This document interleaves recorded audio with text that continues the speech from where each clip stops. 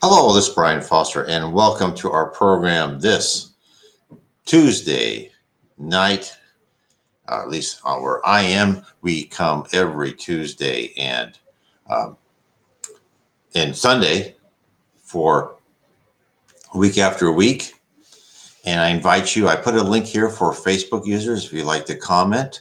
You have to have a special comment on YouTube. Of course, you can just put the comments in on the live stream. So, again, we live stream every Sunday and Tuesdays at 5 o'clock Eastern Time, United States. Of course, all time zones around the world. So, please make your schedules and join us on Sundays and Tuesdays.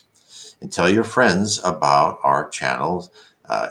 Spiritism channel, NW Spiritism, our nwspiritism.com blog, where we have all sorts of resources about Spiritism, books, articles, free audio and free PDF books. So there's a lot of information you can read and learn about Spiritism. Spiritism was brought to you by Allan Kardec in the 1850s. He is called the codifier of Spiritism. What he did is he set up a 1,019 questions, and he gave those questions to multiple mediums in different locations. Each medium didn't know other mediums had the same questions, and he didn't use the answers from the spirits unless the answers were similar or exactly the same from different mediums. And from that, he was the third revelation, which Jesus promised us as the Consoler will come and tell you and give you more information. Well, that was the Spirit of Truth, and the Spirit of Truth organized spirits talking to the different mediums, and Allan Kardec codified those answers and created the Spirit's book. Allan Kardec also created other books, but I would say if you are interested in Spiritism, you should really start with the Spirit's book. It is wonderful. And you can get that book in PDF.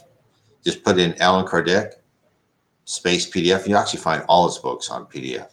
So I just wanted to make sure everyone knew about that. So now let's get started with Gone West, Part 2, The Officer, the first message of light.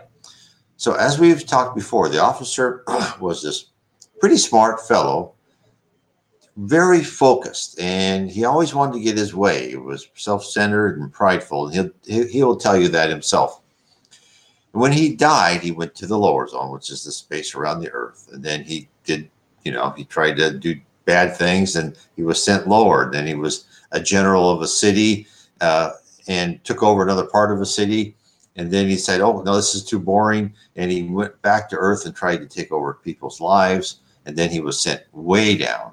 And he was sent to this area where he would be part like into a herd, and these he described them as demon-like, spirits that would just whip him and make him run around, and then finally, he just went down even further. Well, and so these last couple Tuesdays, we've been talking about how he's come back up. So eventually, he started to learn how to pray. He had some sort of intuition. It must have been from his spirit guide. He had intuition to pray and ask for love and forgiveness. And so he's still not sure about this, but he's trying to be better. And he says it is making him weaker. So then he goes back to where he was, about the level where he was before down in into the dark abyss, into what he calls hell. Of course, there is no hell. It's not for eternity. You're not in this place. You're not in this hell, this purgatory forever. Only as, like the officer, where you start asking for help and start changing your ways. So let's get started on what the officer has to say. So he went to a hospital, and of course, I talked about that last week. In the hospital, all they did is operate on people, kind of torture people. He went to a library, as he says, a library in hell, a hospital in hell, and the library was all like horrible books. And it was just all about, being mean to people and ways to torture. And the hospital, all they were doing is operating and torturing people. But he escaped from the hospital. Now I'll carry on. He goes, after my experience in the hospital, I was more than ever anxious to get out of that division, but for a long time could find no way in which to do so. I kept away as much as possible from the city of hate, or indeed all cities, for they all partook of the same nature. On one occasion, I blundered suddenly into what seemed like a corral. I don't know exactly what that is. It was a fairly large one. I soon discovered it was ruled over by the redoubtable Shaka. It must have been like a kind of a tribe area. Oh, Shaka might be Shaka, Zulu Shaka. So that's maybe what he is describing. He seemed to be living very much the same sort of life that he had lived on Earth. Of course, the officer probably was a contemporary of that because he was back in that late 19th century. One of his favorite amusements was to set his tribe to dig a huge pit, and when it was finished, he would surround them with his imps and order the latter to charge down upon them from all sides and hurl them into the pit. At other times, he would order an expedition against a neighboring kraal, for there were many such kraals around it, storm it, and drag off a large number of people as slaves. He had many pleasant little devices for amusing himself in a similar way to that which he had done on earth. In short, I found that even in hell, like attracts like, and the natives still tended to act like natives and settle together, harking back to their old institutions. I had rather a rough time there, for I was of course soon spotted and dragged before Mshaka, who declared I must either be a missionary or a traitor. In either case, I was an enemy, so he ordered me to be flung into a bonfire, which was specially made for me. Of course, you are used to these material description and understand that it really means that their wills impose the idea of a bonfire on mine. So it's interesting. So already the officer is starting to understand that like attracts like, which is, in Spiritism, we call that the law of affinity. And the law of affinity is very important to us. So let's talk about the law of affinity for a moment. So what happens with the law of affinity? It filters us and it sends us to where we belong. Now, what do I mean by that? So if we go through life, let's show this. I use this a lot. We go through life and our previous life is recorded, everything in detail, every thought. And that determines our next life. And then we're in here in our present life. Of course, everything we do in this life is also recorded and analyzed to create our future life. Now, when you leave the incarnate life, you go to where there are others like you. So if you are, let's say, a pickpocket or like a criminal of some sort, you go with others like you. If you are really dangerous and love torturing people, then you go even lower into these depths of the dark abyss, as they call in Spiritism. Now, if you are a nice person, you maybe go to one of the levels of heaven, depending on your spiritual maturity. And so what happens is people who are nice gather together. People who are mean gather together. People who are miserly, looking for gold, gather together. All of these things. And so, whereas karma is the process of tracking what we're doing, and incarnation is the second leg of that, is where it makes you come back to earth so you can train yourself, right, to improve your personality and your character, because reincarnation and karma put together to create ourselves a determined set of trials. We have the willpower to act the way we want. We'll have more freedom of action and less determined futures as we go into higher levels of planets. But right now on this level of planet, we're pretty locked in. Not completely. There are variables. Some spiritists will say everything is preordained. In my research, I have not seen that. I've seen exceptions. So then the third kind of leg of that solus is the law of affinity.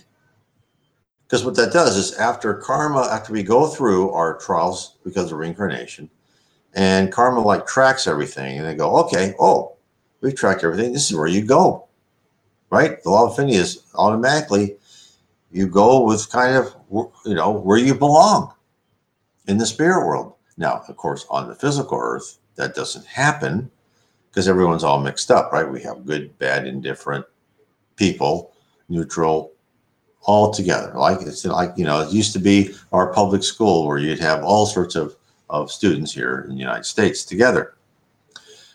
So, but in the spirit world, it is not true. You go where there are others like you. Now, the law of affinity. So what happens then is if you're others like you, and let's say a lot happens is your family is kind of on the same level for the most part. There are exceptions. I'll talk about those in a moment. So when you reincarnate, you tend to reincarnate in family groups. Now you can think about countless number of lives and go, well, how many mothers and how many fathers have I had, right? Brothers and sisters, like, it can be amazing. Well, it doesn't usually work that way. Is you'll be the son or daughter of a mother and father in multiple lives. It may evolve to something different, depending on your level and what you want to learn. There could be exceptions to that. But I've read many areas where, time after time, in fact, my wife and I were told, my daughter, it's been our daughter before. So that's why you see families that kind of seem the same. Although there's always, the old thing is called the black sheep, right? Well, that's because a lot of times families will volunteer to take a more primitive spirit to help him or her mature. And they will take this extra person as a child into their family and try to give them a leg up on their spiritual maturity. Sometimes it works, sometimes it doesn't. The parents do not have anything detracting against them if it doesn't work. If they try it, it's the free will of the child born into that family. So that is why. So even the officer is saying, "Oh yeah, like attracts like." So he was put into the bonfire. He goes, "Well, I suffered rather badly, but not so badly as I should have done had I fallen to the hands of civilized man. For these savages, as a rule, don't understand how to visualize and impose such visualization on others as well as do the more civilized spirits. I managed to escape out of the fire, and though flung back again and again several times, at length succeeded in getting clear. This was due to the fact that news arrived that a neighboring chief was marching on the kraal at the head of quite a large army. Shaka was at once so busy organizing his forces that I slipped away almost unnoticed. But just before I got quite clear, I noticed a man rush at Shaka and try to stab him. It was, I learned, a brother of his, and amid the confusion, I bolted. So at another time, I found myself in Athens.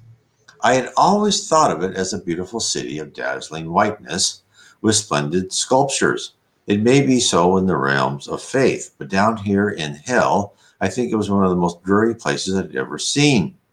The very remnants of its beauty, still visible through the ruin, were the more pitiable. Its temples were broken and ruinous, with wrecked pediments and fallen columns, and filth and slime were everywhere. Its statues were mutilated, and worse, transformed from beautiful to the vile. Even what once must have been fine now appeared distorted. The faces seemed full of evil, repulsive, vicious, and hideous. It was as if the low vices and evil lives of the people who dwelled there and their bad motives was entered into the statues and transformed them from things of beauty to monuments of iniquity. So again, you'll see this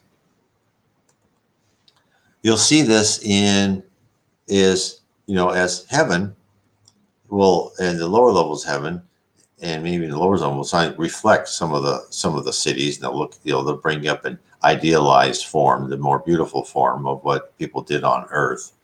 But in the lower zones, or as the officer says, in purgatory, hell, you'll see the quite opposite. You'll see the corrupted version. You'll see that the less intellectual version, the more ignorant, cruel version.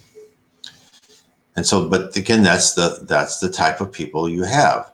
Now, you do have people like the officer. They're intellectually, very with it. He's very smart, but his moral compass was pointing in the wrong direction. What he learned. But there's a lot of people who are still smart, but they're still mad. In fact, there was a story. It was in a book by Divaldo Franco. planetary transition. And one of the kind of rulers of a certain area of purgatory, the dark abyss, just hated the spirit, the Jesus Christ. And so he was down in that area because he just hated everything that Jesus stood for. And the reason he did that, he was a Jew back in Spain during the times of the Spanish Inquisition, and he was tortured quite severely by the Spanish Inquisition. And therefore, he just hated anything to do with Jesus Christ. And he sent, spirits to try to hurt what the spirits are doing good for people. He was trying to stop the spiritual ascension of the earth. Anything he could do to stop that because of his thirst for revenge. Now, if this poor soul, God bless him, right? Because I'm sure he's a very smart person, and he went through a horrible torture. I mean, I can imagine him. I can see why he'd want that. But if he really understood how the universe works, he was tortured because he must have done the same or worse to others. So did he have a right to say, I hate you because of what you did to me? I mean, of course, he always has a right, I should say. But intellectually, he should have kind of stepped back and thought, oh, I went through that because I must have done something bad myself. That's karma, right? It all comes back to him. But he couldn't look that broad. Someday he will. At some time, he will grow up. There's another story of like one of these judges in hell who would judge people and send them and make them change shape, etc. And he was Pope Gregory. I don't know what number he was, Pope Gregory something. And the story about him is he actually, when he died, he went into heaven, and he wasn't treated like he should be, which is the right hand of God, of Jesus, right? Because he wasn't, at that time, he was an infallible pope. And then he said, no, I'm not going to stay here, because that was pride, right? Pride put him right down into hell. And of course, there's a great book called Liberation about what his mother did to get him to realize he was on the wrong path and get him out of that situation. A great book called Liberation by Francisco C. Xavier. I'll say a lot of times it's Chico Xavier, but if you look at Francisco C. Xavier, you'll find his books. You can actually go to my site, nwspiritism.com, click on the picture of Allan Kardec, and then it will take you to a bookstore, and you'll see Allan Kardec's books, Chico's books, other books that you can buy. Of course, you can always find them on Amazon. I find them on Amazon too. So now the officer is in Athens. And so I'll carry on with what he said. He said, I got a bad reception there. A common informer at once raised a cry, a spy, seize him. And I was dragged into what seemed like a marketplace, and at once tried. It was, of course, a perfect mockery of a trial, as you will readily guess. I was convicted and condemned to drink hemlock. Of course, Athens. That's what Socrates, he had to drink hemlock. I did so because I had no alternative. Besides, I knew it was all a hollow sham. I could not die. The effect was peculiar. I grew stone cold at the feet, and gradually that coldness reached up until it touched the place where, had I still been a man, my heart would have been. I seemed to collapse on the floor, and at once the spectators cried, he's dead. So they picked me up and carried me out through the city gates, threw me down, and went away.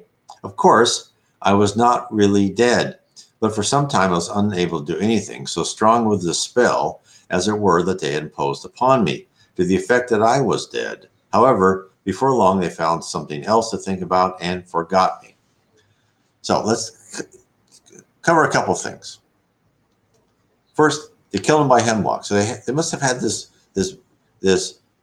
memory of that's how they killed other people in Athens. Of course, that's how they killed Socrates, right? And Socrates, I've written articles on Socrates. He was a precursor to introduce people to the concepts that Jesus would come, as far as when he came 400 years after Socrates. Of course, Socrates was killed. He was on trial. They put him on trial for corrupting the youth. And how did he corrupt the youth? Well, First of all, he would teach them to question authority, and of course, as Socrates, of course, with a Socratic dialogue, where he would just ask questions. He wouldn't make comments. He would more ask questions and get people to reveal that they didn't really know what they were talking about, which he could do. He was wickedly smart. And then also the fact that Socrates preached that might does not make right. He preached something that was more like the golden rule. He says, look, if God doesn't want you to make sacrifices for him. He doesn't want a bunch of dead cows and pigeons. He wants you to become a better person. You don't need to do that. And you should treat everyone nice. Don't treat other people badly. Don't mistreat your slaves just because you have power over them. You're supposed to be here to treat everyone honorably. And of course, he also had a variation of the golden rule. So, of course, they didn't like that, and they had enough votes to convict him to death. Now, the other thing is, as the officer said, he drank hemlock, and he goes, now, of course, I couldn't, it wasn't really poison, but it was a spell. So when he was saying a spell, he's talking about the collective will of the crowd. And, of course, now remember, in the spirit world, thought is action. The collective will of the crowd was this guy should feel like he's drinking hemlock, and the officer wasn't strong enough to resist that. Oh, I'm feeling like I drank hemlock, and therefore I'm feeling like I'm starting to be paralyzed. So physically, he wasn't paralyzed because you can't die. You think you have internal organs. In fact, they can torture you and cut you open and take out your heart. There won't be any blood, and if they chop off your arm, you might faint for a while, but then you'll wake up whole again because you are a logical construct. And as part of your logical construct, you have your perispirit and you're you. And when you wake up and you think where you are again, you will be as you think you should look, unless there's a stronger dominant will making you look like something else. So then the officer said, at once I found myself becoming normal, rising up and hurried from the place. By now, I was about as sick of the division of hate as anyone could possibly be. So it's working, right? The spirit world said, okay, we're going to put you in this place where the law of affinity, where like are with like. And guess what? If you're like a ruthless, uncaring, selfless soul who wants power over everyone else, guess what? You're going to be with others like you. And do you like that? So anyway, he goes, and I determined to make an effort to get out. I therefore knelt down on the stony ground and prayed. My God, how I prayed. At length an answer came, and in an unexpected manner. I saw coming towards me a light, yes, a real light, not the horrible red glow which passes for fire down here and has all the unpleasant effects without the pleasant ones. No, this was a real light, silvery, clear, and pure, come down from the realms above. It drew nearer and nearer, and by degrees I perceived that the light came from a man, or was it an angel? Yes, I felt sure it must be an angel. I stretched forth my hands in longing prayer. But as he came nearer and nearer, I felt an intense pain. It was the light and seemed to be eating into my soul. At length I could bear it no longer and cried out in agony, stop for the love of God, stop, it burns, it burns. Now, why did he feel bad? Why did he feel bad? So there's a good answer to this. And let me give you another example first. There's an example in the book, How You're Guided by Spirits, the third in my series about the spirit world. And when this kind of angel, right, this higher spirit started talking to a crowd, then they started crying and yelling. They would drop to the floor. And he said they would drop to the floor because if this was down on the lower zone, this wasn't even down in the dark abyss or purgatory, as the author calls it. They dropped to the floor because they felt, it all came back to them. They felt the harm that they've done to others. They felt the wrongs they had committed. And it just made them feel so terrible. But it burns because what the high spirit was saying, it's burning away those feelings, right? So you can come to a better place.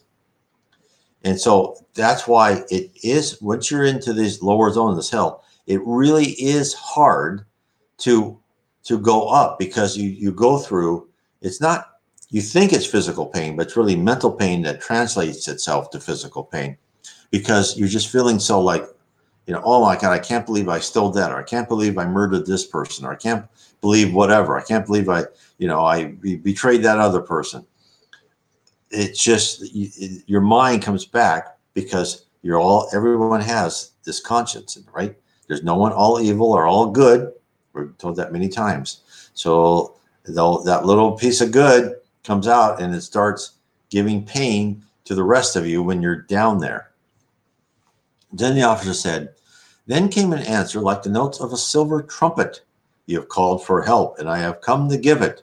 But all progress entails a price. And the price you must pay is the burning away of the filth which encumbers your soul." Now, there we have it. It says the same thing as you read in Spiritist literature. "If you remain here, you will suffer and keep on suffering till you do come. If you go with me, you will suffer only for a little while and will be progressing. And that means you will be going away from suffering, slowly perhaps, but surely." So here's the angel came down to him. Now he said he was an angel. He said he was bright. So why are higher spirits bright? Now, if the officer was on the same level as this spirit that came to talk to him, he would look absolutely normal. But when you hear people's NDEs, near-death experiences, they'll say, "I saw an angel, and like these wings, I could barely make out his face." Well, that's because the higher the spirit, the more they reflect the love of God. It's not like they illuminate themselves. It's more like they reflect the love of God. It comes and it reflects off of them, and therefore they look bright. And to their eyes, like someone like me on a lower plane, it's very bright, and that's why probably in olden days people thought angels had wings, because it was so fuzzy. So then the officer said, I'll come.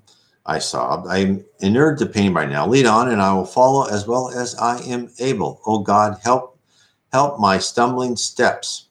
He said, "I'll come no nearer," he answered, "but follow me. A light shines in the darkness, and now as then the darkness comprehends you." He goes, "I'll not describe how he led me out of that division. It would take too long." So then he said, "I followed the messenger at a distance," right? Meaning that he couldn't, if he got too close to the light, kind of hurt him. "We climbed up and up over rugged mountain sides until reaching the crest of a line of naked, barren hills I found stretching before us, a kind of vast marsh. Across the marsh ran a broken path, which every now and then seemed to vanish, only to reappear again. All around was a thick fog, but the fog seemed lightest over the path. The messenger of hope led the way along this quaking path, and I followed at a certain distance because of the intensity of the light which came from him, which at the same time illuminated the path we were on. Suddenly, out of the darkness loomed a great figure, terrible and horrible. I knew him at once by instinct as the personification of hate. He barred our way and cried, "None who have entered these realms may ever depart. Return the way you came, or I'll throw you into the marsh." But my rescuer answered, "Out of the way. In this sign I conquer." And raising his hand, he held aloft a cross. And as he advanced